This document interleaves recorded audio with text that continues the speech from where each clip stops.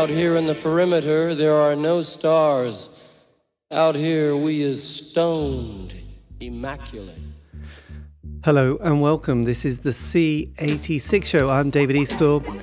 As you know, we love a special guest. This week it's going to be the turn of the guitarist, engineer, producer and songwriter. It's all the way from LA. It is Scrote, who I spoke to very recently to find out more about life, love and poetry.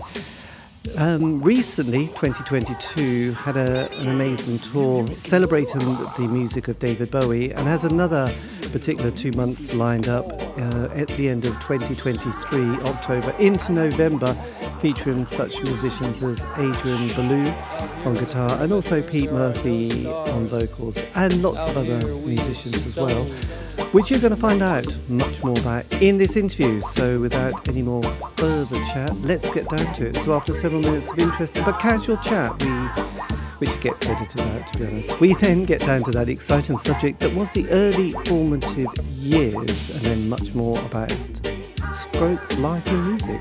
You're going to love it. Anyway, sit back, relax, enjoy. Well, I did, and that was at 16. So it's funny, I was just writing about it for something coming up, and I had just started. I barely played guitar, and my mom's a professional singer, not anymore, but was a professional singer, very learned and everything. And so I grew up playing some classical piano and writing songs, but I was more into sports. But then at 16, I switched over, picked up a guitar and had a sort of natural affinity to it and writing things. And my mom having a jazz background, I naturally was inclined to go into harmony and jazz kind of stuff. And about 2 months after I started playing guitar, a trumpet player from New York City who was playing with a young John Scofield had a grant to a national grant. It's called an NEA grant, National Endowment of Arts here in the United States, to come teach at my high school. My high school is a very musically strong, prominent school outside of Chicago. And he came in, a trumpet player, and he took me under his wing. And since I'd only been playing a couple of months, and he didn't play guitar, he said, "Oh, well, I can teach you music, and I'll give you some guitar notes from John Scofield, and you can pull some things from that." So I was kind of on my own as far as the guitar itself at first, but extremely advanced theory right away. And I took in a record, and we went record shopping, first real record shopping, got a bunch of jazz records. Then I came back one time, I go, "Well, what do you think of this?" And it was the first Van Halen record. Right. And I played him, and he heard Eddie Van Halen, and he said, "Well, that's, he's a good player. Not very interesting note choices." And I thought, note choices. Wow, what an interesting think about note choices, because you hear all the acrobatic guitar and the groove. Eddie Van has a great groove and everything. And he goes, "So here, let me play you this." And he heard it on Birds of Fire, which is the first record by Mahavishnu Orchestra, guitar player named John McLaughlin. Yes. And I listened it was the middle of the day, and as it was playing, I was kind of hallucinating in animation. A wife beating her husband over the head with a rolling pin in her kitchen. And I was just kind of going into this moment, and then the song got done, and he said, "What'd you think of that?" After me playing on Van Halen. And I turned to him and I said, "I want to play the guitar the rest of my life, and I want to play just like that." Yes. Well, what was that track called again? Because I was desperately trying to write it down. Birds of Fire. Birds of Fire. Do check it out. Okay. Yes. Yeah. John McLaughlin just came out of Miles Davis Electric Band, and he had this wild orchestra, and they tried to put him on tour opening for the Monkees. So, which was crazy, and all these bands, but the music is really intense, and I heard it as a mix of beauty and evil. Yes. And I thought that's perfection, because you kind of can't have one without the other to really go to a certain place, you know. Yes. It's Um, kind of interesting because I always remember Robert Fripp talking. I think it was around that time when Bowie and Tony Visconti invited him over to Berlin, the Hansel Studios, and he talked about yeah. playing some rock and roll lick. And he said, when I play a rock and roll lick, because it feels like you've just been fucked.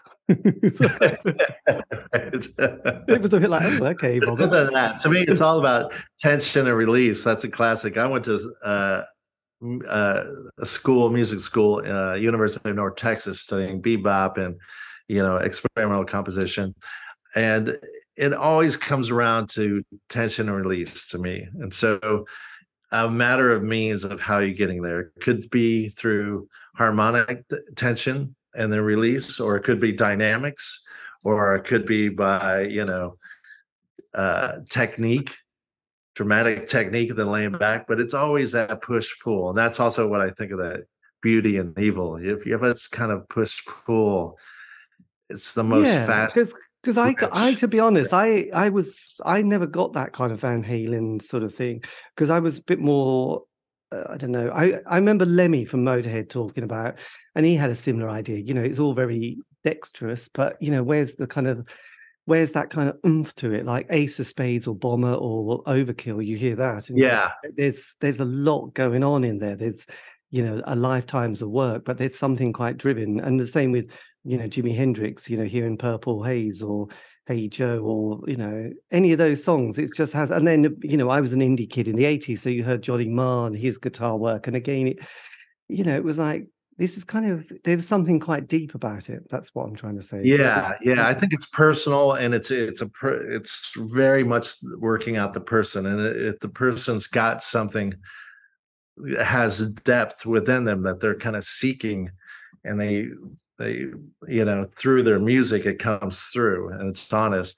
And then, yeah, Van Halen, I think it's fun stuff, and I get it in a certain way, but and I enjoy it, but it's never really been an influence on me as a guitar player, not in any significant way. But No. I'm influenced by jazz people and noise, and that's really what led me to Bowie. That's I you know I try to think about when he first came on my radar, and I remember Golden Years and Fame being on the radio. And I was really, as a kid, I was just talking to my wife about this. I was really into Earth, Wind, and Fire as far as pop acts. Earth, Wind, and Fire, Jackson 5, Stevie Wonder is my ultimate favorite musician, and stuff like that. And then I'd hear that kind of stuff, R&B and stuff like that on the radio. And then eventually, and I listen to pop radio, I like that. And then Fame and Golden Years started turning up, and I just thought it was the weirdest, creepiest stuff. I couldn't kind of get my head around it. I just like, what the? I don't know what's going on here. I'm a No. kid. It's like, wow, wow. And then, It's yes, absolutely. yeah, it was just kind of. I just thought it was just haunting, very haunting, and but attractive but haunting. I just couldn't figure out what I thought of it. And then I fast forward to Let's Dance coming out and think, okay, yeah, all right, okay, yeah, no, all right. I'm in jazz school and all that. Like, yeah, okay, kind of that. And then a girl I was dating gave me classic mixtape, had XTC and all this stuff on it. My God, she And, must have loved you, mustn't she? Doing a mixtape in those days is a definite sign of oh, they were romance. great. Yeah, and they got into Life on Mars, and Oh You Pretty Things were on there. And I was like, "What? Hey, wait a minute. Who's that? What is that?" There's like David Bowie. I'm like, "No, wait a minute. David Bowie." And Let's Dance is kind of everywhere. I'm like, no, who's these songs? She goes, "Oh, that's Yes. David Bowie." I'm like, wait a minute. How can that be? It doesn't sound anything. Wait, what? And then I realized, and I put Fame in and Golden Years era, and I'm like, well, what's going on here? Who is this guy? And then I got into Scary Monsters from there. And then it kind of all opened up. I got into Yes. Heroes, like, oh, whoa, what's going on? And at that point, I was in college and, like I say, jazz and experimental music. So I never really saw a place in pop music for me as a guitar player, even as a composer, really, until Bowie and hearing all the guitar players, Adrian and Fripp and all those guys. And then you have Carlos R&B in there and Yes. funk. Like, well, I can relate to that. So it all just spoke to me. I'm like, oh, that's everything that I like and what I am. Yes, well, And it's an interesting mix. I mean, just briefly, I mean, so your childhood, your mum was obviously, the musical one in the family. Did your dad have yeah, any influence on you, or were you more of a sporting guy up to the age of 16? yeah, I was heavily into sports. Figured I would be a professional football player. Professional running back. We Loved we it. all want we all want to do that, didn't Yeah, well, I was going to retire and buy the Miami Dolphins. Um, I went through growing up like wanting to be an architect, studying that. I want to be a doctor, studying that. I went through all the phases, and eventually I was like into football. But by the time I got through high school, I was playing sports, all sports year round. I was so beat up. I had broken fingers multiple times. Because I'm pretty fearless and foolish in that way, and had my vertebrae cracked. So I was almost paralyzed from the shoulders down. So that took out football, and that's what got me to play guitar. So right? I Yes. I was actually cooked. I had to be very careful at a reconstruct a wrist by my senior year. And then I got kicked off the football team for calling out a coach who was racist and just for not Yes. getting along. And it's It's kicked always off. And I thought, okay, I'm out of here. I'm out of all this stuff. And I just started playing guitar. I looked over at the musicians in the school and they were throwing things and they're rebellious. And I thought, yeah, I want to be with those guys. Yes, I think you made a wise choice. Otherwise, you'd be in a wheelchair at the moment with Yeah, I arthritis. would. So what year did you hit 16? What was just a rough kind of cultural, in my brain. So when did you hit So 16? that's late 70s. Right. So you Yeah, were end of the born. 70s. Oh, okay then. So you were born about Yeah, 1963, 65? yeah, Right. 63. Yeah. So what was your first gig you went to? What was the first concert? Which wasn't a jazz one? You probably went to a jazz one Yeah. somewhere. You know, yeah, uh, what I remember, oddly enough, this makes a whole lot of sense. Is I was really into Chicago, the band Chicago. Yes. I was in the Earth, Wind, and Fire, so I liked horns and big sounds and complex sounds and everything, and harmonies right out of the gate. And so I like Earth, Wind, and Fire. Love them and Stevie, like I said, Stevie Wonder and Chicago. And I think the first concert I went to was Chicago, and the opening act was the Steve Martin, comedian. Nice. Yes, So, he's a sort of virtuoso, isn't he? so Is he it had a hit single called King Tut. I don't know if you remember that. It's this again? goofy single. And so he was out on opening for the band Chicago. So I went to that. And the next one I remember going to, of all bands, was Rush, because Rush had this undercurrent of popularity. Yes. Um, and I was kind of checking them out. I didn't know how much I was into them, but was checking them out. So that was the first like straight up rock concert I went to. Yeah. So when you were going through because it's quite it's quite interesting, slightly unusual, because normally people Yeah, at that age get very tribal, they get very committed, and they're part of a kind of little musical kind of zeitgeisty moment, aren't they? Especially when you're 16, 18, and at that yeah, time there was like, I don't know, in the UK we had the goth scene, where then we had that kind of I suppose new wave electronic scene. There was the indie pop yeah. scene with bands like the Smiths. You sort of put your sort of masks Your flags to the mast, something like that. You know, you committed Yeah. to something, didn't you? You dressed it, you looked it, you sort of imitated, you had the posters on the wall, but you didn't have that kind of 80s period, did you? It didn't sound like if you went Oh, for 80s period, I did. So so growing up, yeah, I forgot to notice, my dad's an engineer, civil engineer. So he's very analytical, which I think influenced me as a producer. So I spent half my time producing and performing. And uh, so, but growing up, I was focused on sports. So I listened to the radio, and yeah, and I had some posters on the wall, but really I was more R&B yes. oriented. And for some reason, I was really it's my mom really attracted to harmony, rich harmony, and jazz harmony, and all that. But also, as my mom would attest, I always had a fascination with noise, sheer noise. Like I would make feedback multi-track recordings.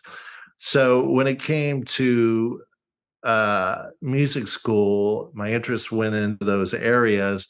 And as the 80s came on, the 80s bringing synthesizers and Eno and Bowie and new wave, it was all about creativity and inventiveness. I was right there. I remember hearing King Crimson for the first time, the uh, Discipline album. I was walking in a record store and I heard something, the same kind of effect that Bowie had years earlier. It's like, man, what is that? That's really strange. And they used to put records up at the counter, whatever was playing. Yeah. And I saw this red record. It was Discipline, King Crimson. I thought, wow, I don't know what to think about that. And then about a week later, I was checking out Talking Heads, Remain in Light, and the solo on the Great Curve. Oh, uh, yes. That's a funky Adrian Belew. song. I was in jazz school and I was trying to find my way in pop music, not heavily. I was just saying, how would I fit in this world? And I heard that and I'm like, that's it. Because I was studying Edgar Varese and Stravinsky and all this. So, the use of noise. So here's this guitar player wailing just sounds and curving and bopping all over. The notes are bending and everything. I'm like, wow, that is it. That's me. That's what I want to hear against a beat. And Yes. then quickly I realized, well, who's that? Adrian Belew. Oh, wait a minute. I think that guy's in that other record, King Crimson. Then I started to get on the Adrian Belew thing. Oh, wait a minute, he played with David Bowie. Wait a minute, what's going on here? So Yes. It's Adrian's has been a huge gateway for me. yes, well, absolutely. Did you, I mean, at that stage, did you then sort of start looking or listening to other, did you sort of focus much more on that, or did you start listening to other those bands like, I don't know, there was Sonic Youth, Big Black, the Butthole Oh Surfers, yeah. bands like that who were sort of getting into sort of a lot more noise and feedback, and Oh yeah. the Oh form yeah. the form of a Fred. song was definitely going to be changed quite radically, and sort of the composition Yeah. as well. Isersted's new button, all that stuff. Yeah, that I saw all that coming up and coming out, and within and we were kind of. I didn't have a particular group. I had one friend who was kind of a cohort that was diving into that stuff heavily and discovering it and sharing with him. But there wasn't a scene so much around it because I was at jazz school in North Texas. And then within the jazz schools, I was in the experimental music department. And so we're we're totally on the fringe really with that. But, it was all coming out and we were the part of the underground of spreading the tapes and everything, Bauhaus. I remember Bauhaus coming up and starting, Yes. all of that. Just hey, check this out, and it being so down to earth and natural, and just people literally handing music over to each other, Yeah. and I mean, that's it's how it got all So that was your kind of the 80s was kind of much more at college because talking about the influence of people like Bowie. I mean, I sort of found it interesting because his 60s work is pretty hit and miss, mostly quite miss, really, isn't it? He kind of playing with different lineups and bands and sort of going from sort of straight R&B to then some folk kind of experience and a few little novelty things and sort of sounded like Anthony Newley, and it was kind of like Sure. it was the sort of the decade where the 70s came along and then things started to shift. I suppose I put it down to the fact that there was kind of Angie Bowie came on the scene who helped sort of direct him, and then there was Tony DeFries, this manager, and then Mick Ronson also appeared as well, and then the Spiders, and there was this kind of thing that it was like the planets started to line up. But before then, there was no way you could have listened to any of that material that he recorded in the 60s and thought, God, I can see this kid's going to go far. Because I always thought it was strange that some of the stuff he was releasing at the same time, there was, like the Beatles, the Rolling Stones, the Doors, Jefferson Airplane, the Kinks, all, Hendrix, all these amazing bands. And Bowie would come out with some album that you just thought, where does that, that's just like, what is that? That makes no sense. You don't want to be cruel, but you think, why did you bother? I mean, we just got Sergeant Pepper, we just got Break On Through, we got, I don't know, Electric Ladyland, and there's this kind of rather folky, weirdy thing that's just sounded a bit like Anthony Newley, and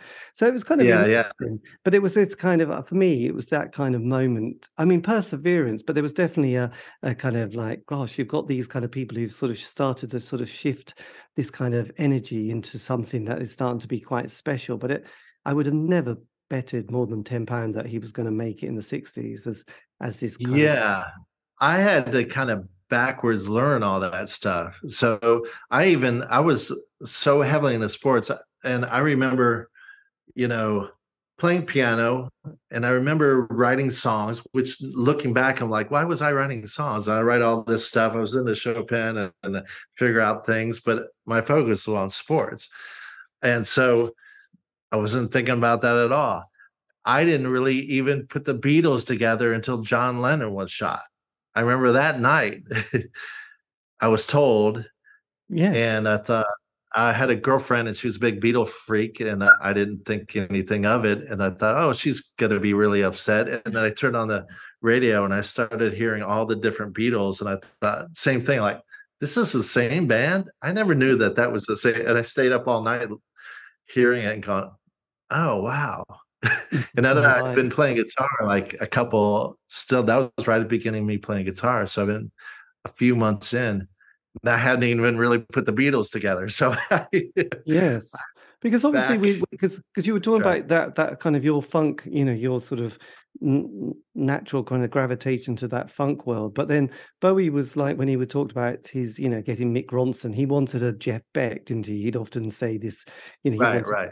Obviously, Jeff Beck was like, I'm not going to go and play for David Bowie, not in 1972, because he's Jeff Beck and Bowie was nothing. So, it was kind of interesting. So that was much more of a blues rock kind of vibe than people like Carlos Alomar. Did you suddenly have to sort of go back and discover the world of Ronson and Beck and people like that, and sort of... I did, actually, and that was real late. Well, Jeff Beck I got turned on to right away, Blow by Blow record,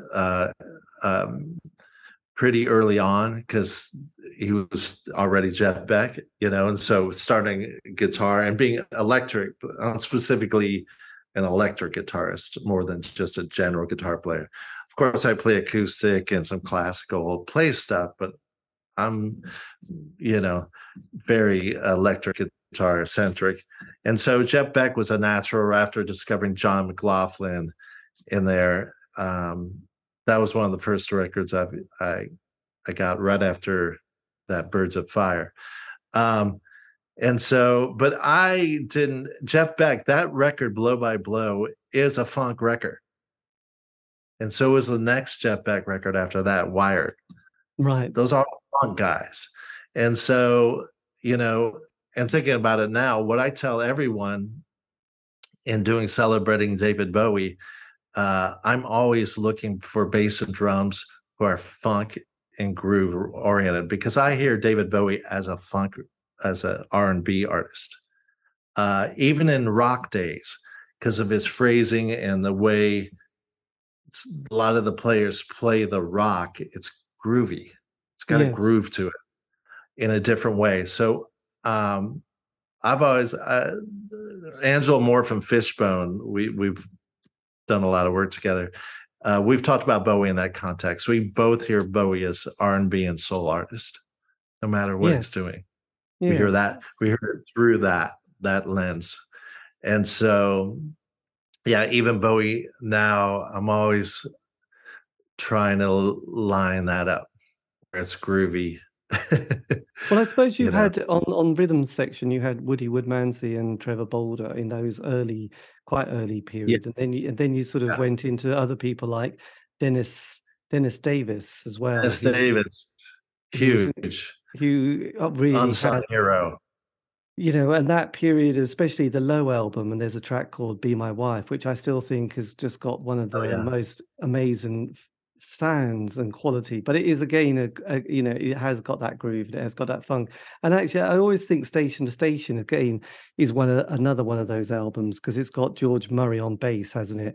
But again, it kind of builds. yeah, It has that kind of yeah, it's got a groove to it, yeah. I basically. think Bowie was the same way. He wanted to hear something groovy, in whatever way you can get there, and you can dress it up any other way. And I think that's really kind of what draws me to him most. And I hear as the glue. It's like something. It's flowing, it's grooving, it's funky, and then it's got a bunch of noise and melody. Yes, well, I think And you're mixing all that up. well, I think sometimes, you had the old slick guitarist, or you had, Fripp, or Yeah, you had various other people, Reeves, Gabriels as well. So there was, yeah. yeah, I suppose Earl's very groovy player. yes. He's got a good groove. Well, I know he loves Keith Uh, Richards quite a lot, doesn't he? So Keith is his there guy. you go. Yeah, There is his yeah. man. So just with your own sort of projection or your direction, then sort of that's the kind of 80s. Then what happens to you in the kind of the 90s and that next period for your sort of musical direction and world?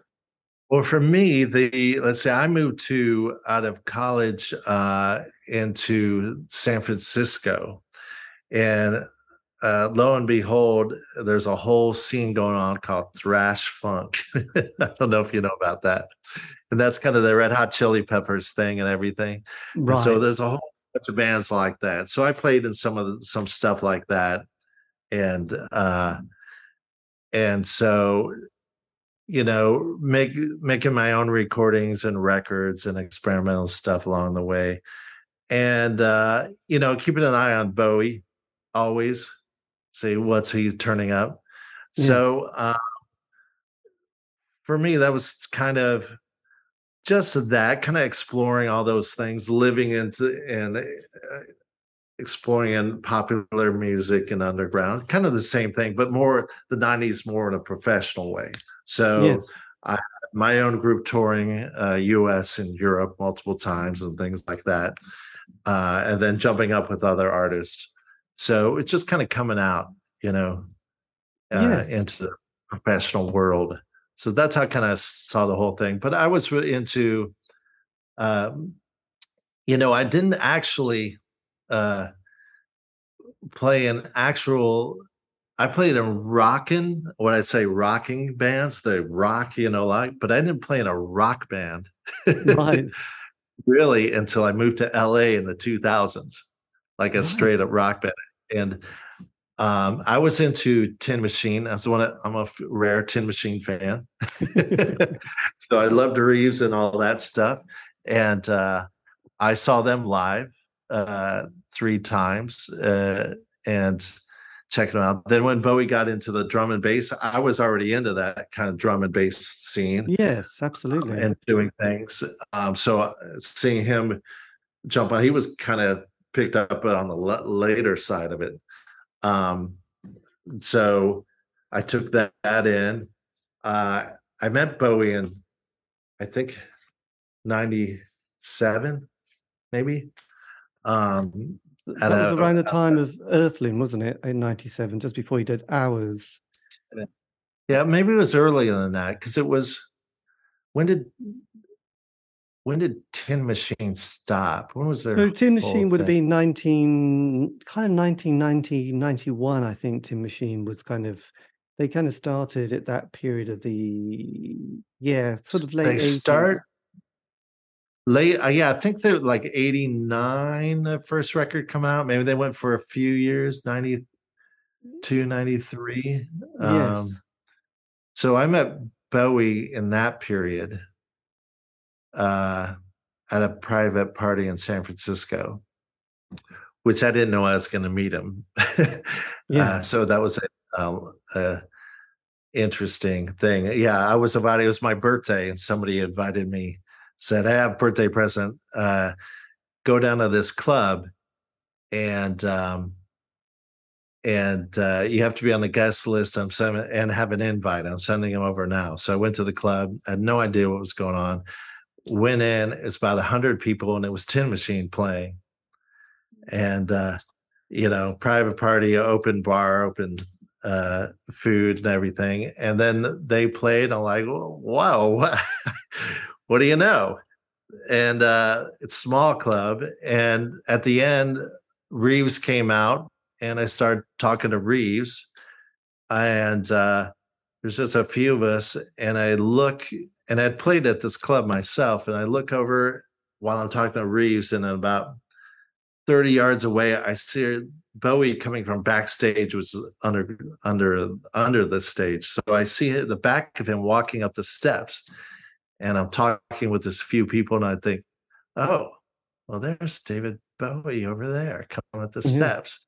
And then he turns around and he starts coming. I go, oh, David Bowie's walking right towards me. They're like, holy shit, he's coming up to here. And it never occurred to me that would happen, even though it was a small little setup. I'm like, oh, so introduce ourselves, and just hung out and people chatting. And right away I thought, oh, I'm gonna not talk a lot here. I'm just gonna take this in. Well, absolutely. No, this is probably a good idea. Well, it's interesting because I sort of thought Tin Machine were quite good, and I quite like both of their albums, and I especially like the second one. I've done an interview with both Hunt and Tony separately over the last couple of years, and they're such nice guys, and I mean, amazing players. I mean, fantastic their backstory, their father, Soupy Sales, which was, this famous comedian and presenter, and then their work with people like, because they were with Todd, weren't they? Rundgren, very early. Rundgren and Iggy Pop. And then obviously Lust for Life, working with David Bowie, doing that kind of period and the best songs. And speaking of drummer, Hunt, I love Hunt's playing, because Hunt is a very groovy drummer. He's a jazz drummer. He grew up with all the jazz guys, and that's how he sort of. I'm a big fan. Yeah. He's a nut. He's crazy, but I love it. Yes, well, I know. I mean, I did an interview on Zoom. I could see his place was quite interesting. So, whereas Tony's place was a bit quiet and a bit more spacious and nice, but it was kind of amazing seeing him. But again, I think as an artist, Bowie had done that kind of 70s. He did 10 albums in basically 10 years. He produced several albums, Lou Reed, Iggy Pop. Okay, the Lou Reed one was with, Mick Ronson as well. So that helped a lot. He did various world tours. He did various other different characters and different shows. And he also had, relationship children, relocated several times, did several films as well. So he did a lot in that period. So I kind of think that he keeps that energy going, because then he obviously does Let's Dance. He does another couple of albums, which Tonight and Never Let Me Down, which aren't that amazing. I mean, he's suddenly. I like Tonight. Yeah, I mean, I like Tonight a lot. I think it was a lot to do with the producer and the production and that kind of sound that they got, which wasn't quite right. But he did 2 massive world tours, which were fantastic. And I think, to sort of not just give it all up and think I've had it, but to think, right, I'm going to have Tin Machine. I think it's just an amazing move. I sort of think, what the hell, and he did Labyrinth as well and various other films. It's Bowie. It's just Bowie. I mean, it seems if you look at it, the 80s, he was as busy as he was in the 70s. Yeah, I mean, he did and so much stuff, so that was quite amazing. And then, in the 90s, he kind of, falls in love and gets this, relationship, which is hugely important. And then he sort of starts with Black Tie, White Noise, and then that kind of experimental sound with, a bit of drum and bass. And he has this kind of I like strange that. one. Black Tie White Noise too. Yes. So and then Outside, which has had that strange narrative. And I think, it's a great period, So I don't knock it at all. I think it's just amazing that I've interviewed a lot of musicians and mostly they just go, I can't take it anymore. I want to give it up. Whereas he does keep going all the time, and that Yeah, is that yeah. is quite bonkers and bizarre. And I've spoke to a lot of people who've worked with him over those years in different bands, and it's like constructing another band for another album and bringing that all together, and the risk that must take of thinking, there's these random people, and now I'm going to put them together, and we're going to try and make an album. Is quite a I can relate that to myself right now, because when I do a celebrated David Bowie tour, every time I rethink the ensemble, and all the business people are like, "What are you doing? It's going so well." Like, yeah, but we want to refocus and keep it fresh, and want to get in this great players and this and that, and some stay and some come back, some go, and it's like, and it, uh, yeah, the established side of everything, business side, um, people let me do whatever I want to do. It's my entity, but I do see them go a panic. yes, panic. Like, Yes, yes, don't mess with success. Like, yeah, but the success is a bigger thing. It's being fresh and innovative, and you know, I played with this exciting player, this young guy. I met the other day, this incredible player. I think he's available for this state. Let's get him in as a guest. And yes. Adrian said a couple times to me, he was like, "Man, you are the perfect guy to do this, because you think like David. You're stirring up. You're not losing sight of what's important, but you're Yes. keeping fresh, and you're going, and you're motivated by the music and that, So what was the um, kind of, because, obviously it was a traumatic moment when, we found out that he passed in 2016. So up to then, you hadn't sort of had a Bowie band, but then after 2016, is this when you started working on these projects of sort of putting bands together, yeah. Well, celebrating the music? How does that work, or I how did that happen? I was in LA, and I was working and doing different things, and there's a period around the uh 2010. So looking back and experience it all, the way I went through it was, and I think there's a common agreement to this, there was a moment where all the tech was coming in so heavy, the innovations with studios, tours were slowing down, and the record budgets were disappearing. Yes. At one point, I was working on like 5 records at a time, producing, and I wasn't playing live as much, which was the first time I kind of threw off balance that way, because usually I'm pretty divided equally between playing live. And so I was making records heavily. I started seeing the budgets drop, and I started seeing artists' money for tours drop.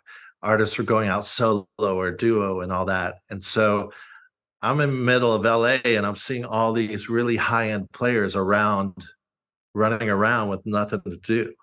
I mean, guys from McCartney's band, Sting's band, the whole Beck, everybody, um, the creme de la creme of the players. And I, by kind of a fluke, I was working on a record of my own, and I was thinking of working with this African based band. And I thought, well, this punk record, I was talking to them, I go, it'd be really cool to do this African beat with my punky stuff. let's let's do a show together. And how about that? And they're like, yeah, okay, that'd be great. And then I got a call from venue if I wanted to do something within a few days. It was like a Wednesday and on Sunday. And I said, okay, hold on. And I called the leader of this Afro beat group, and I said, hey, why don't we get together and just jam? And I'll bring a couple of my tunes, and we don't have to rehearse or anything, and we could do something kind of like uh Remain in Light. Maybe we can pick a couple grooves out there and we'll just kind of experiment with them. Yeah. And then it got to, within a few days, it got to, why don't we just play that album, Remain in Light? Like, Yes. okay. Then well, that's okay. That should be a thing. Okay. And so we get it. And then the day of, I realized, well, who's, then we worked out like backing vocals, and they're kind of like, wait, who's doing the lead vocal? They're like, you are. Like, I am singing David Byrne. That's no easy task. And Yes. so it's like, well, we're in deep in it, whatever. Okay. So I printed all the lyrics and just went for it. And I know the music really well. So like, okay. So I was able to get through it, and we had a good time. Oh, you're just frozen again. Wait a minute. Yes, sorry. You just mentioned. Okay. Yeah. So I happened to be in another state, and I recognized that a whole bunch of us who did the Remain in the Light in Los Angeles were in Dallas at the same time. So we did it down there, and it started to being a thing. And then I was like, thought, okay, maybe we do Bowie Berlin trilogy. We could do it at the jazz club here. Even And let's better. see, we'll take it and we'll do 4 songs from each record, and we'll tie them together with improv, with like structured improv. And it's Yes. kind of, and so we did that. The place was packed, went crazy. And then I thought, oh, then I'm seeing all these players still around and they're playing and everything. And I thought, you know what, I'm gonna start doing these shows. So we started doing shows of catalogs. Fela Kuti, did night of Fela Kuti music. We started doing Miles Davis Electric Period with guys who played with Miles and Chick Corea. So it was a heavy, heavy playing situation. And we'd give the money to charity. And that went on for 2-3 years, and it picked up steam, and people were talking about it in other cities, and it became a sort of a thing. And then it got so busy, I decided, I'm going to take a year off. I need a break from this. I went and toured out US and Europe with my own records. And when I came back, I talked to Tim Lefebvre. He was a bass player on Black Star. We had been playing a lot together. And I thought, hey, I've got a night January 10th at the Blue Whale Jazz Club here in LA. A night. Do you want to do Berlin Trilogy music that night? And he goes, hey, I'm in London right now. And he goes, funny you called, because I just walked into Mojo Magazine offices, and they were watching us on YouTube play Berlin Trilogy at that club the year before. So, well, that's weird. And he goes, yeah, well, we're going to, I go, I got this January 10th. And he goes, well, that Bowie record, I knew that he was working on that. That was kind of, not known, but I knew who was working on that. He said, that's coming out January 8th. So let's not do Berlin Trilogy music on the 10th, because I don't know what's going to happen with that record. Let's do something else. Said, okay, we'll figure it out. So I go home. I was in a car. I get to where I was going in Houston. I look up my laptop, and there's a video for Black Star. And I thought, well, that's kind of weird. This was in November of 2015. And I called him back and told him, I said, yeah, I just saw the new Bowie video when I got to where I was going. There's a moment he lifts a Bible up, and I could swear he's saying goodbye. How is he okay? And he's like, oh, he seemed fine to me. He's older and everything, but he's good spirits. I'm like, yeah, it's very weird and everything. And so, well, I'll get in touch. And so January 10th comes around. I wrote a bunch of music for the night, and we were playing the night it was announced he passed away. We were on stage, Me and Tim Lefebvre, Mark Juliana, who played on Black Star, was there. And on our break, that news broke. We heard together, and then it was like just everybody was in shock. We had to play another set. We played another set, and then on the way out, I heard Under Pressure, which you don't in a jazz club, and I just Yeah. thought, boy, everything's just changed. I don't know. And I got home and I heard on the radio, I was packing, I had to leave town the next morning, and I heard they go, "Yeah, Bowie had 26 studio albums." I thought, 26 studio albums he did? I wonder how many I have. And I looked and I had 23. Wow. Yes. I go, okay. And then I left, and then immediately I started getting notes like, hey man, you should do one of your shows, charity shows, so we can all get together and play Bowie music. And I thought, man, well, that's a little too close to home at the moment, you know. Let me sit on that idea. So people kept asking, and then after I thought about it for a week, and then I thought, well, I'll call Tim, see what Tim thinks. And he said, I'm all in. And then I called Gary Oldman because we had done a bunch of things together. I didn't Yes. know his relationship with David. I didn't even know. I was just asking him because we'd worked together. And he told me, and and I thought, oh, well, sorry, sorry to bother you. Don't worry about it. And he said, no, I'm all in. Let's do something. So it really started with me, Gary Oldman, and Tim Lefebvre. Then put together 70 songs or 40 songs, 41 songs I picked, 70 musicians coming and going. Like Gary Oldman and you and McGregor and Seal and Yes. Angelo Moore from Fishbone. And it was really kind of a community thing for artists and pro musicians in LA just to kind of process his death. So it was about 4 weeks later. And that was it. We raised $10,000 at this small venue, Roxy Theater, was sold out. And it was a really magical night. And everyone was emotionally on the same page, and hearing and playing the music, it just was something really unique.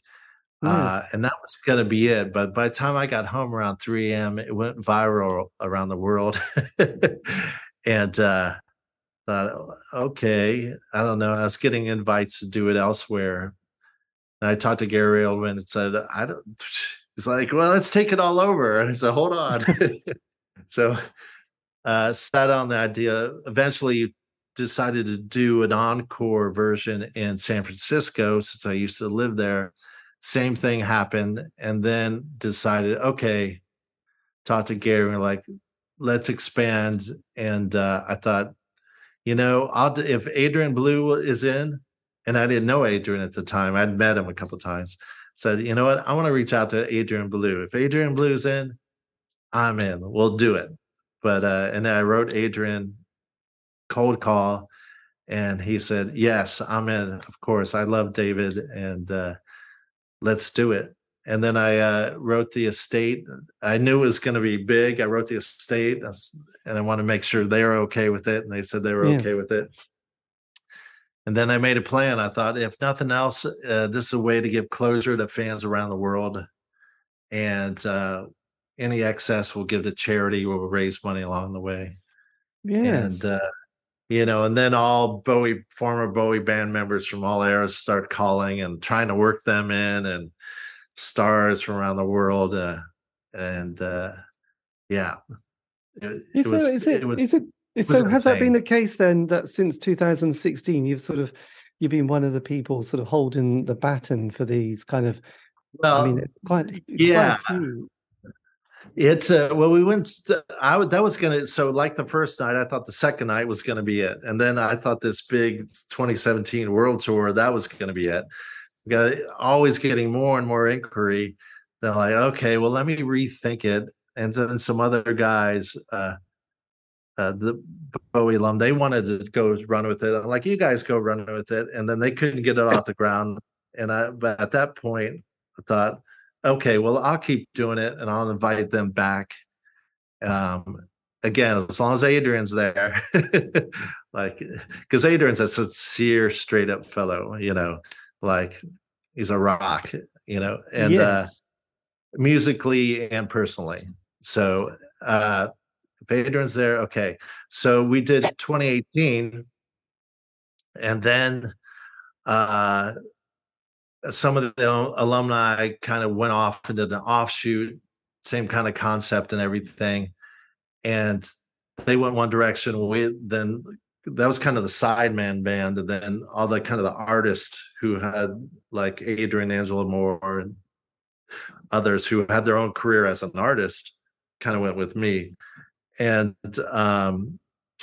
so that went for a while, and then COVID hit, and then we'd done dates with Todd Rundgren in Iceland, and then we went to South America, and then Todd wanted to do the U.S. I was all the whole time I was like, well, that'll be it. We'll do Iceland and South America, then I'm out. Yes, And then absolutely. Todd calls and goes, let's do the U.S. I'm like, well, I cannot turn down Todd Rundgren in the U.S. He's such a huge legend over here. In a similar way.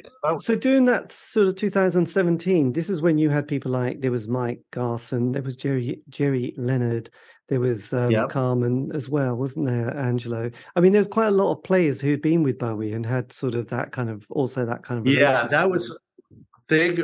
Brought them all on. We already were an existing show, so bringing them on, and that was a struggle because they wanted to do what they did with Bowie, and our show is specifically, we're not trying to be Bowie or do what Bowie did. We have our own thing we're looking at, Yes. way of presenting it and performing it. So that was a struggle. So those guys were on for 2017 and 2018. It wasn't until end of 2018, 2019 they kind of went their own way, and then was that quite an interesting dynamic? Was there quite some interesting kind of conversations you had to say, look, they had their a bit of an agenda? I mean, let's face it, we've all had these kind of conversations where you're thinking, guys, this is let's listen, let's try and work something out. Was there some quite animated moments? Oh boy, there was right at the beginning, even in 2017. But we came together, and to me, it was the ship. It was already built, and that's what kept it together. You know what I mean? Even though people were coming on, and there were other people trying to do other stuff. So everyone was trying to do their own version. And I was like, well, that's cool. Go do it. That's more power to you. That's fine. I'm sticking with this. This works. And so people to do version. The only point of contention was, okay, wait a minute, you're taking all our wording, you're selling your thing as if it was our thing. That's not cool. Go do your thing. All the power to you. You have all the right. I encourage you. Yeah, But yes. And then Adrian's like, I'm not doing Bowie without Scrote.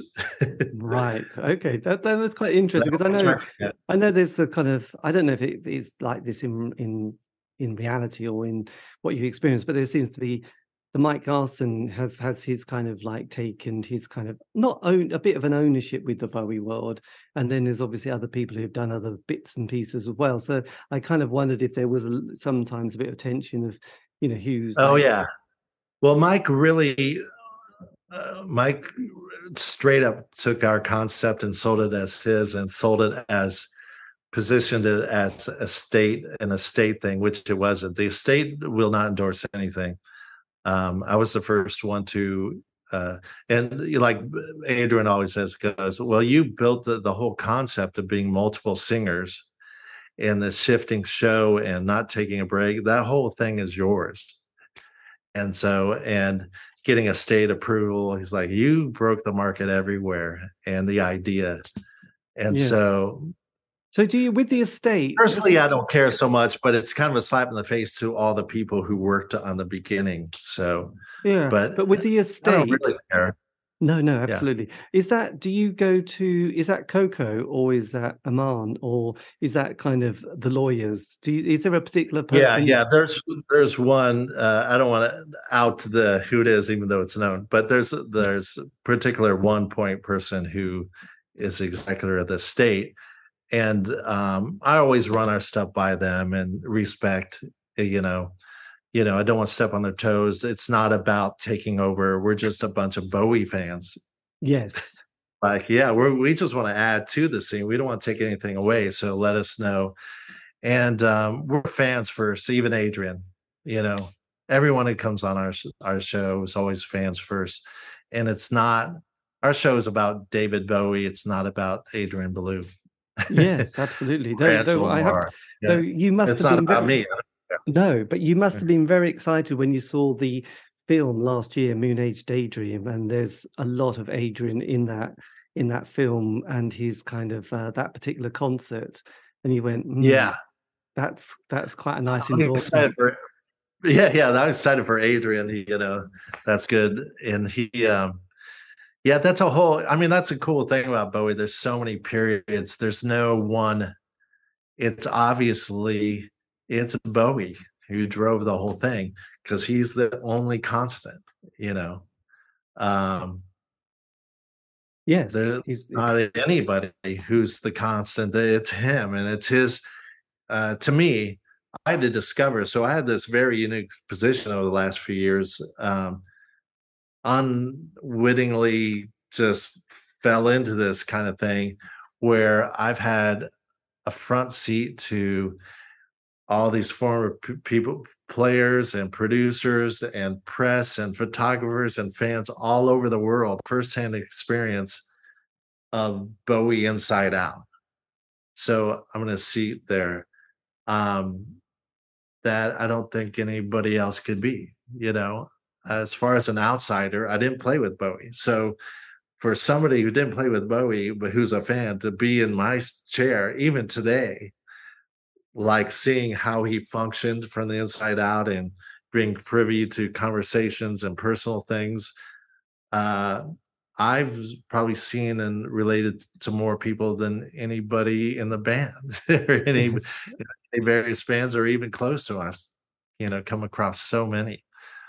So with Um, having sort of realized this is a good thing, just kind of two bits here. I mean, you've got Miles Copeland, who yes, who yeah, bizarrely I did an interview with a few years ago when he brought his book out, and he's got this amazing life in music with his yeah, early years managing Wishbone Ash when he was very young, and then yeah.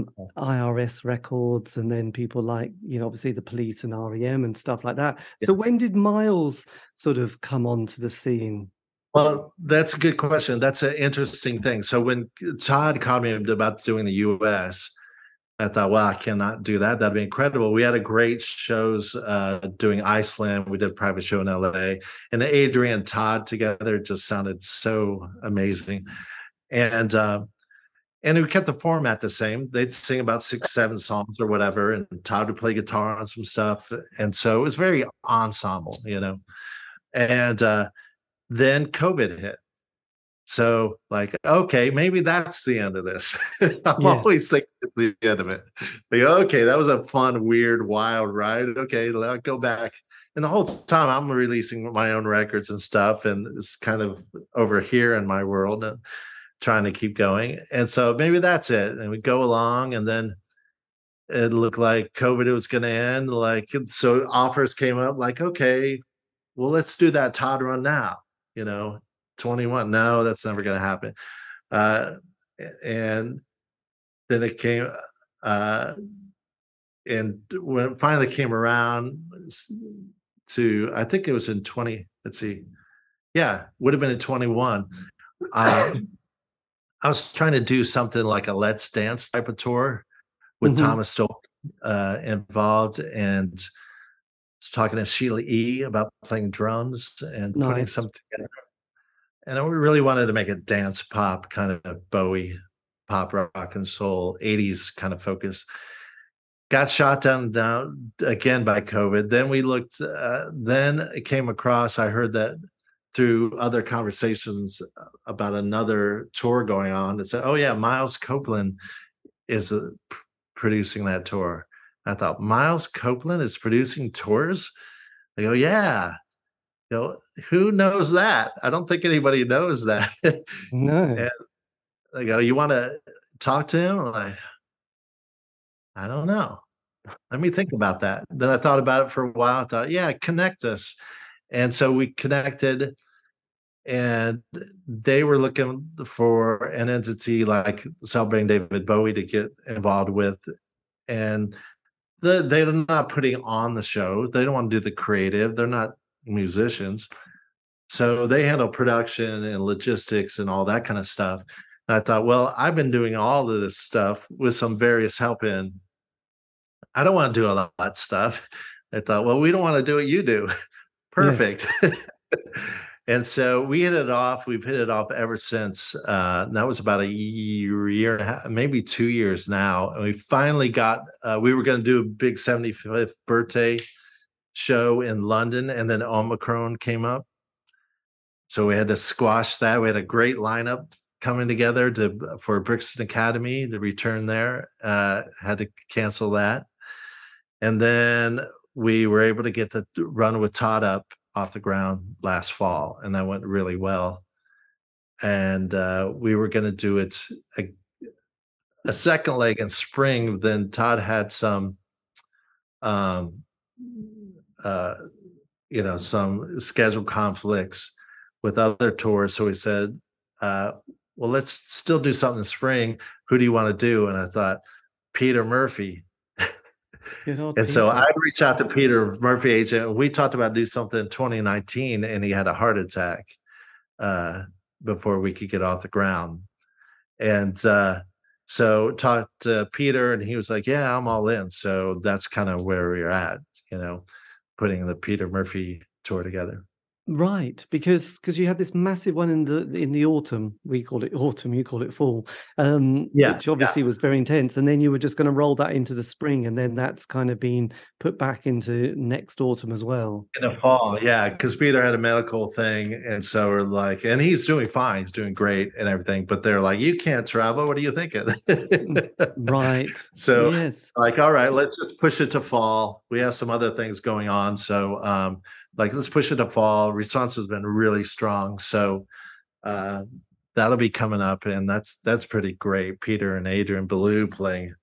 yes. So is it? I guess you just have to roll with it, because on this one, then with the previous one, you said you had Todd. This one, you haven't got Todd, but you've got Peter Right. Murphy. So do you just think, look, we've got the poster, we've got the lineup so far, but we'll just see. Well, no, I think the lineup, and like with Todd, I kind of focused on. I try to marry. Like I said, I'm a producer as well, so I try to think about the artist and whatever I know about them, research more, and match the material with the artist. Right. So with Todd, Adrian, Angela Moore, Royston Langdon from Space Hog, and myself, we had 5 singers, and they all kind of do different things. And so kind of lean towards pop, rock, and soul with those guys, with that lineup. Yeah. With Peter coming in, we're doing a little bit heavier show when we're focusing on a Berlin trilogy and proto-punk, Ziggy era, and some 90s. Definitely. You'd have to have Ziggy, wouldn't you, really? Because Peter, has done such a great version. Sure. Yeah. So do you then get a real kick artistically, a kick of putting that kind of production together, of like, absolutely, you get your players, and then you think, right, which songs are we going to put together, and then work on how that flows for the evening? Yeah, I told a good friend of mine a while ago, I hadn't seen for a while, and I was telling about, say, we're celebrating David Bowie and how I put it together and this or that, and it's really exciting and fun. And he said, "Well, basically, you're doing what you've always done." I thought, yeah, I guess you're right. That's what I do. So I do it on record, and I do it on concert. I was doing before celebrating David Bowie. I do it with, and there's a whole artistry to that. Yes, absolutely. I'm into, I take pride in, and that's why Adrian's, sticks with me. And he says, well, you really care about that. It's not about ego or me. It's like, I'm really trying to attend to the show and the music, and even more so than Peter and Adrian. Like, well, what if we do this period of music? Who could really deliver it the best we can deliver it? And then on this tour, it's the first tour without Angela Moore. And I brought on instead Eric Skirmahorn, who played with Tin Machine. He's an old friend of mine. I've known him forever. And he played with and everything, but he played with Tin Machine and Iggy Pop. And I thought Peter and Adrian and Eric Skirmahorn and me and Royston, it's like that really works. Then I get the grooving players, Ron Jubla on saxophone. I always have him. He's an incredible saxophonist representing David's sax playing and David's interest in that sound. Yes. Ron Jubla is really kind of, David. Ron Jubla to me is more David than anybody else on this whole show. Excellent. Oh, and that's I so would interesting. think, if you think of it as a fan, think about it. In our last show, we stopped and Ron's playing solo sax. And we don't say it, but he's emulating some of the sax playing that David did on Heroes, and then he kind of takes on David. He's really more David to me than anyone on the whole show. Ron Jubla. Right. Oh, that's But it's not interesting, isn't said, it? but it's him. And if you think of Bowie, what I think he would go this show, he'd look at us and go, my guess would he go, you guys, what are you doing? Silly, whatever. What are you doing? And then he go, that sax player. Oh, that's the guy I like. I think one of the sax more than anybody. Yes. He would appreciate everything. What So do you think? You guys. So this will be quite a different show, a completely different show to the one in last autumn, won't it? The fall. So this is Every tour is different. Yeah.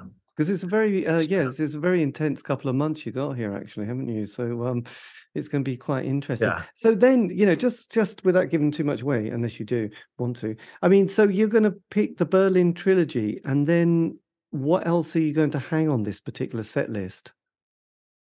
Well, it's interesting, David. Of course, that's 5 decades of, of fan favorites and hits. And so it's a massive carving down to do a 2-hour show every time. And so I have a segment for the first time. We're doing an intermission in the show for the first time ever. And that is so we can set up on the second part of the show for this Berlin trilogy feature, this special kind of segment on that. And then, the other parts of the show are lean towards Ziggy era, but we have some Outside and Earthling in there. And so, it's a scattershot of favorites and hits always, but you never know which one. Every show I'm leaving out massive hits, you wouldn't think, but you go to it and you think it's hit from start to finish, and you don't even realize that all these songs weren't in it because you just can't. Well, you can't. I mean, do you go up to any kind of pay any sort of respect with Black Star? Have you ever played any tracks from Black Star?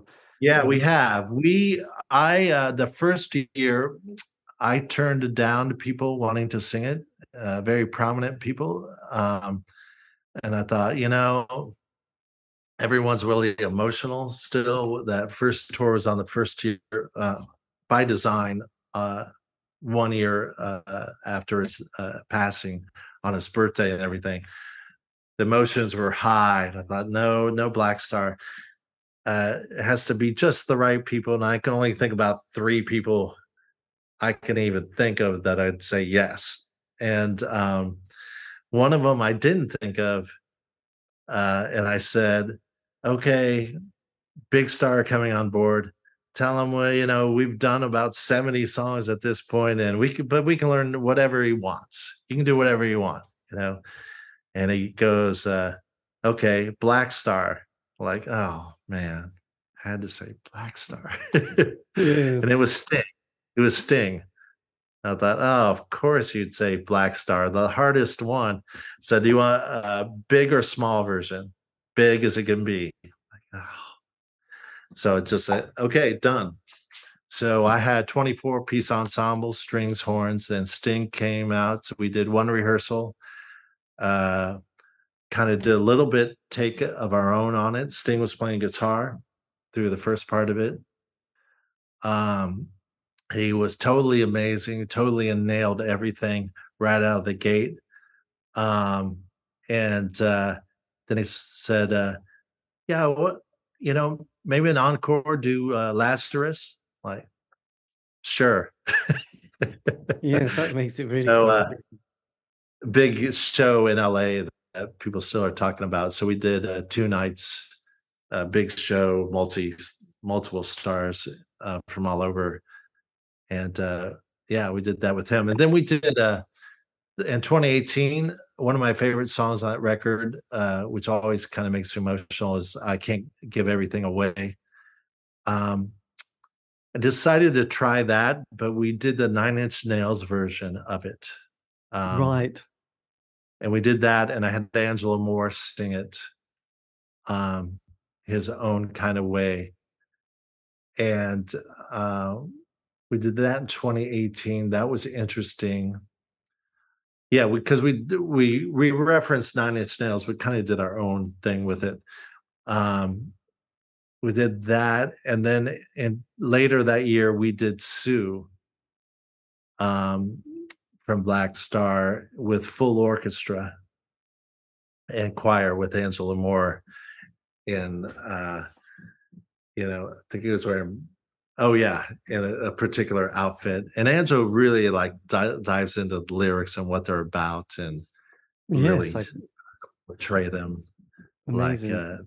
very honestly and very, very intense on, interpreting the lyrics. Yes. And Well, so it's yeah, that was pretty intense I with could. orchestra. Well, I went to see the play Lazarus when it was in London, and it was kind of such an emotional experience because that kind of haunting beat and rhythm, and yeah, it's just it just kind of sends a chill through you, doesn't it? Really, sort of Yeah, look that up, record, yeah. look up here. It's I'm in heaven. I've got scars that can't be seen. It's Jesus. I mean, what sort of how do you yeah. write that? And there was an EP that came out, and again, it's really rocking, particular EP, which came out a few years after that release. And again, it was just like, God, such kind of raw kind of emotions in it. So, and you realize that there was somebody who, knew they were dying, having, writing and recording still in their last year. So it's kind of boggling, really. It's just very boggling, Yeah, to turn it around. yeah, Just on that, fascinating. it is Dear Old Donny McClaskey. But I mean, are there certain songs that you talk about complicated ones, Station to Station, the 10-minute epic, which has that incredible line, if it's not the side effects of the cocaine, and it's got such a drama to that bit. Do you ever play that live? Because I always think that must be a We did song which. that last, yeah, we did that last fall. I, shot it by Todd. Adrian always wanted to do it. I thought, well, we haven't quite had the right lineup. Then I thought, Todd, yeah, that'd be good. So I sent it to Todd. What about doing this? And he said, the whole damn thing. He's like, I thought, well, maybe we could do a shorter version. So I tried editing it. I was like, it loses something there. And he said, what about having Angelo Moore sing the first part, the big dramatic part, and I'll come in with that, the side effects of cocaine. And so that's what we did. We split it up, the singer. So Angelo would start the whole thing, we'd go through it, then Todd would come out Yes. and do it. And then at the end that they were together. And it was a lot of fun doing that. It's an Uh, amazing song. that's With all. with with the other thing, like acoustic numbers and kind of soft numbers that, Bowie did, especially on that last album he did, Heathen and then Reality, you know, do you do much kind of acoustic kind of ballady numbers, or is it We've done it. We've we did the very first show, the very first song we ever did. Um, it was me on acoustic, another guy here on acoustic, and a singer, a British singer named Karina Round. And it was uh, from that first record, Letter to Hermione. Oh, Letter to Hermione. Yeah, Hermione. So it was that. That was the very first song we ever played, and we did it another time. We did it with M. Griner in Iceland, actually. M. Griner Oh was on. God, M, she's so beautiful. Yeah. So we did that with her, and we've done some other ones. We've done Wild as the Wind numerous times all over the place. Um, yeah, we've kind of touched everything. And I like to have that element, but I generally like to keep the show upbeat. We play theaters, the big stage with big ensembles. So I want to take advantage of that because such a rare opportunity, you know. And like I said, I like the Earth, Wind, and Fire in Chicago. So I like that big stuff. So I want to use it when the opportunity is there. But I also Yes. want to use that. So I'll break shows down to something. On this last one, there's a singer on board for a number of shows named Jeffrey Gaines. Uh, and he, very soul singer. And we did an acoustic version, which we'd done before, of Dead Man Walking. Right. With two acoustics. We did that with Gary Oldman and Gail Ann Dorsey before. And a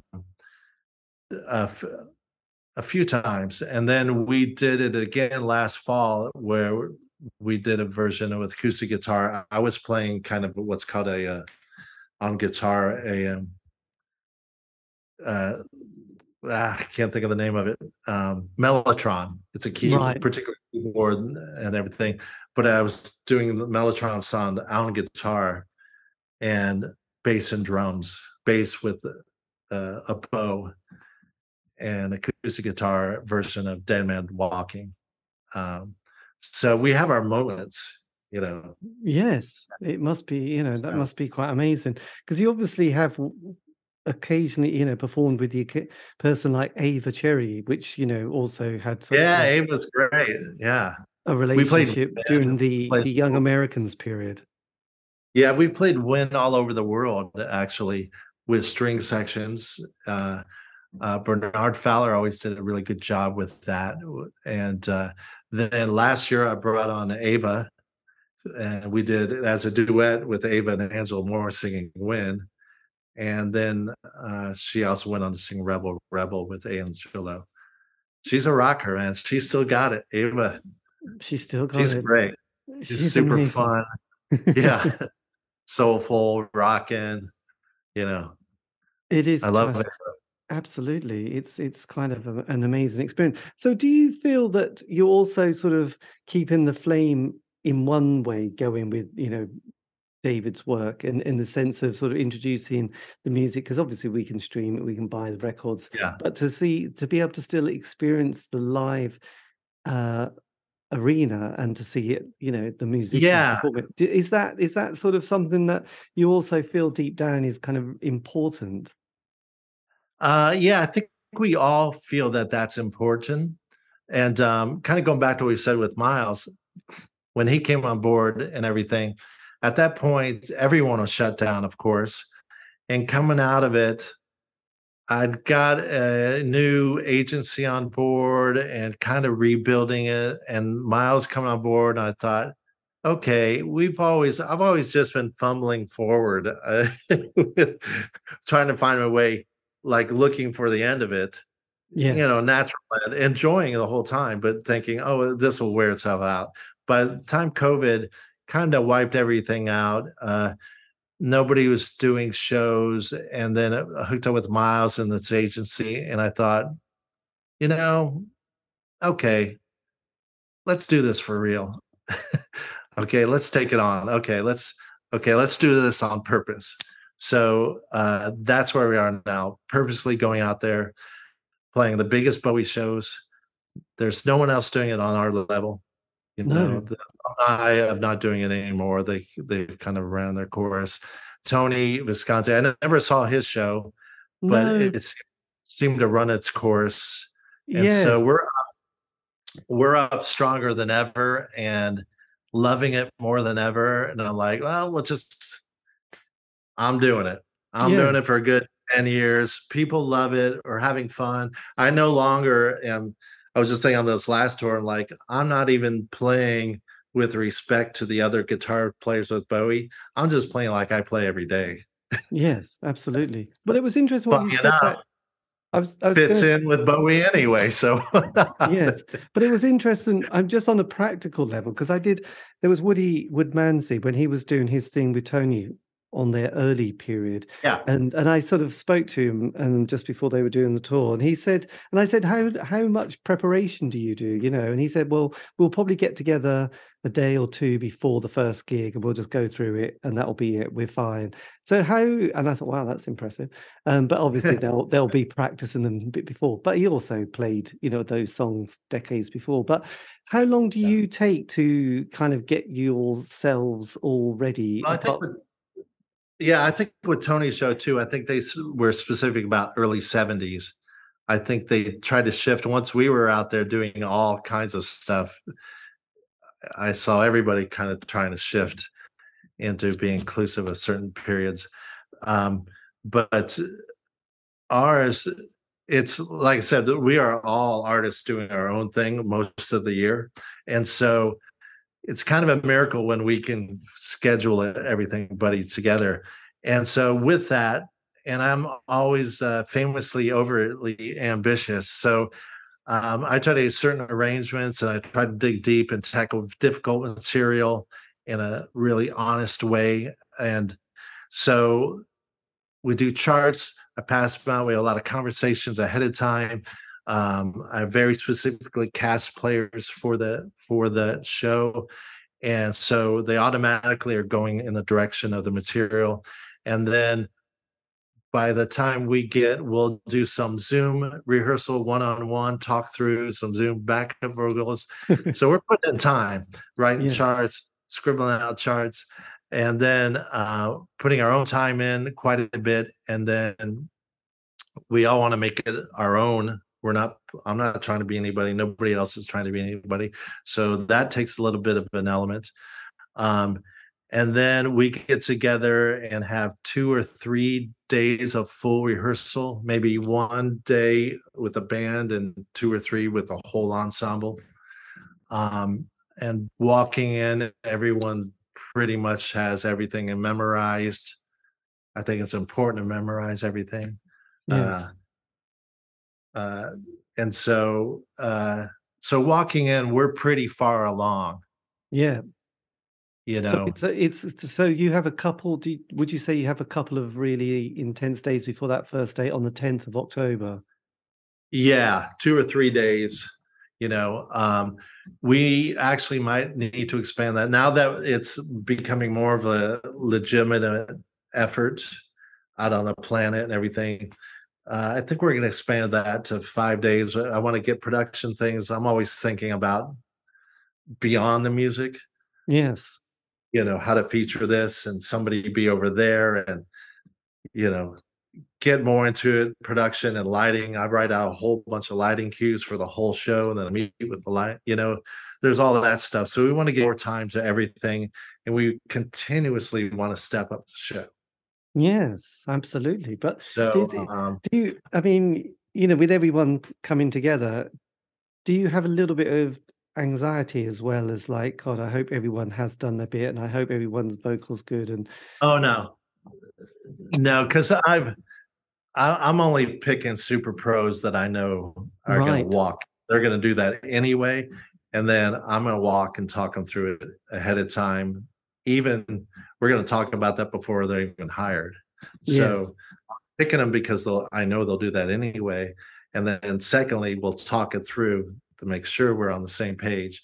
So coming together, no, it's just fun. And all of us, we've all been doing music on the pro level, touring and concerts for years and years and years. So coming together is just joyous. It's fun, you Yes. know. Well, it's Like I well, said, we're fans first, so we get together and we're playing Bowie music. yeah. Well, I'm you playing with know, Adrian Belew. I'm playing Bowie music with Adrian Belew.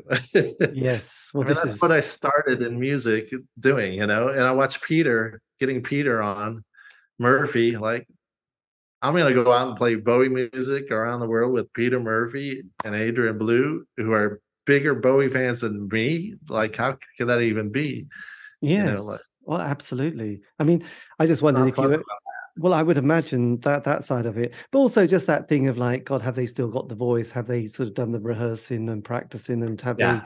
they, that kind of slight like looking at each other, going, "Oh my God, the voice is gone," or, "Oh dear, that's not sounding so Well, good." there's always moments. So, like somebody put up something I saw online of Todd cracking during Life on Mars. I'm like, oh well, sure, go ahead, pick out like 20 seconds. Todd nailed everything. He sounded great, and you pick out he had laryngitis, and they Right. got right on the moment that it was like, okay, he had to realizing he's got to take time off, so he didn't play like 3 shows after that. Came back strong. Like, come on, you pick out like a minute. We just didn't, you know, how many shows? They got 1 minute to focus on his voice cracking and him trying to push through, that happens. Whatever. That happens to everything. Happened to Well, Bowie. when I went to see Bowie at Glastonbury Festival in 2000, I mean, he'd had a bit of a scare with some sort of laryngitis or some issue Yeah. with his throat. It was like, is he going to turn up on the Sunday night? And he did, but I could tell that there seemed to be a little bit of like, he went into Wild is the Wind, and it was like, okay, that sounds good. And then I think he kind of was like, yeah, I've got it. It's fine. I'm going to be okay now. We can enjoy it. But Yeah. there was that I feel sense of, mostly that doesn't happen because of the level we're working on, but it does happen to everybody. Whatever. yes, I mean, Adrian went out with Sound and Vision with David. Adrian ended up singing a lot of David's lines, and Adrian switching to the lower line. I mean, David switching to Adrian's lower line on the shows. People didn't even notice, because yes. Adrian's a soaring singer anyway. So, but whatever. It happened. It does happen. But everyone's coming in gun ho, everything learned. I've been back with Peter multiple times about stuff and about performance things before Yes. Well, haven't even gotten it. fingers crossed everyone's going to be 100% fit and well. So between now and then sort of September, end of September, when obviously, do you have other projects that you'll be doing and working on throughout the summer and other Oh sort of, yeah. Well, there's a couple of different things. We're actually working on some other shows this summer that'll be announced for celebrating David Bowie. And outside of that, I'm producing a couple records. One's like a almost, I don't know, can't describe. It's kind of a children's fantasy theater piece right. way.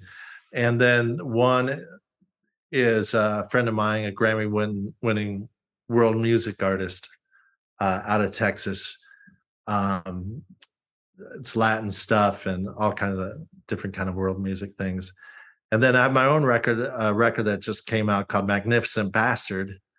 Be sure to check that on Spotify. Yes. Came out recently. And actually, I was listening to your podcast music and enjoying that station. I thought that was really great. And I think Magnificent Bastard fit right in on there Oh because, God. there's Jack White elements to it. And it's kind of coming from that angle. Well, But check it yes. out. And Fantastic. I I'll will. send it to you, Mike. Yeah. Do But you so that I'm always putting out records and playing shows. I think we're going to do another Miles Davis show of Electric Period of Miles soon, maybe even a few dates on the road. And then I'm going to start a new record of mine. And Yes. Is it Tutu, the one that he brought out in the 80s that was particularly, is it that one? no, the period that we focus on in this is 69 to 74, Right. which is Miles when he first went to electric, and he had John McLaughlin So here you go. I started with John McLaughlin, inspiring me when I was 16. I'm playing his stuff around now too. Is that the post Bill Evans stuff then? It's before Bill Evans, the sax player. Oh no, who's the keyboard player he did on Kind of Blue? There's Bill Evans. That's Bill Evans too. There's a keyboard player. There's a piano player who's a big legend. Then there's a saxophonist named Bill Evans who I went to school with. Right. No, I'm thinking of the other Bill Evans. Yeah. Yeah, it's after that. So it's 69. It's Bitches Brew era, if you're familiar with that. Time, the reggae guys. And it was a really good album that Miles did during the 80s. I have to revisit it, really. I think it was called Tutu. Is it called Tutu? God, I've blown it. You froze. Have I frozen? There you go. Came back. So, but yeah, I can send you a couple links of some of the records. Yeah, do, because it's always good to sort of hear this stuff. And yes, Tutu. It was 1986. That was the album. I remember my boss had a copy and we played it all the time. So, okay. Yeah. God, that's such a great cover. Anyway, yeah, do send me any links and anything. That would be fantastic. And yeah, so it's Spotify. It's easy to find. Do you have a Bandcamp page as well? Yeah, Scrote Music. Scrote Music. There you go. Can't miss it. ScroteMusic.bandcamp.com. Magnificent Bastard is on there. There's a record experimental electronic duo I have with a great drummer from Berlin, old friend of mine from the States. Who works with Trevor Horn a lot, and he's going to be out with Seal. He's done a lot of Seal and Air, and we do a duo that's pretty out there. Yes. Then have a music and jazz, piano stuff. Do you ever sort of float through Vegas? Because I always notice all the places that you play, but I never see Vegas. I always think, oh, that's amazing. You never go to Vegas to do any shows there. Oh yeah. We've played. I've played stuff there. Let's see, celebrating David Bowie. I think we did a show at Brooklyn Bowl in Vegas at one point. It's starting to all, blur together. Yes, I would imagine. The venues, another day. Even the venues. But look, well, thank you ever so much for this. This has been really amazing. And just, it just sounds like you've got the best kind of project and concept and sort of love of David Bowie, which is just fantastic. So like I said, it started, my first single and first love was Bowie, so he's always been with me ever since. So there you go. A massive it's definitely with David. It's an honest effort of trying to honor him. Yes, well, I think you definitely do, actually. Doing it with the realm of us, of who we are. So. And yes, keep the flame burning. That's what we say, don't we? We'll do. Yeah, and hopefully we'll see you over there sometime. God, that would be amazing. But yes, look, take care. Have a lovely day, and see you later. Take care. Thanks a lot. Bye. And that is the interview over, or the end of the interview, should I say. A massive thank you to Scrote for giving me the time for that.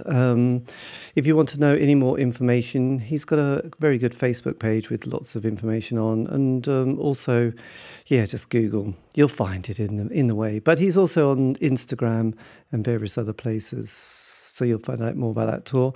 Anyway, this is the C86 Show. If you want to contact me, you can on Facebook, Twitter, Instagram, just do C86 Show. Also, these have all been archived, interviews that is. Find those on iTunes, Podbean, Spotify. It's true, just do C86 Show. There's lots of them, a load of them. Anyway, look, have a great week, stay safe.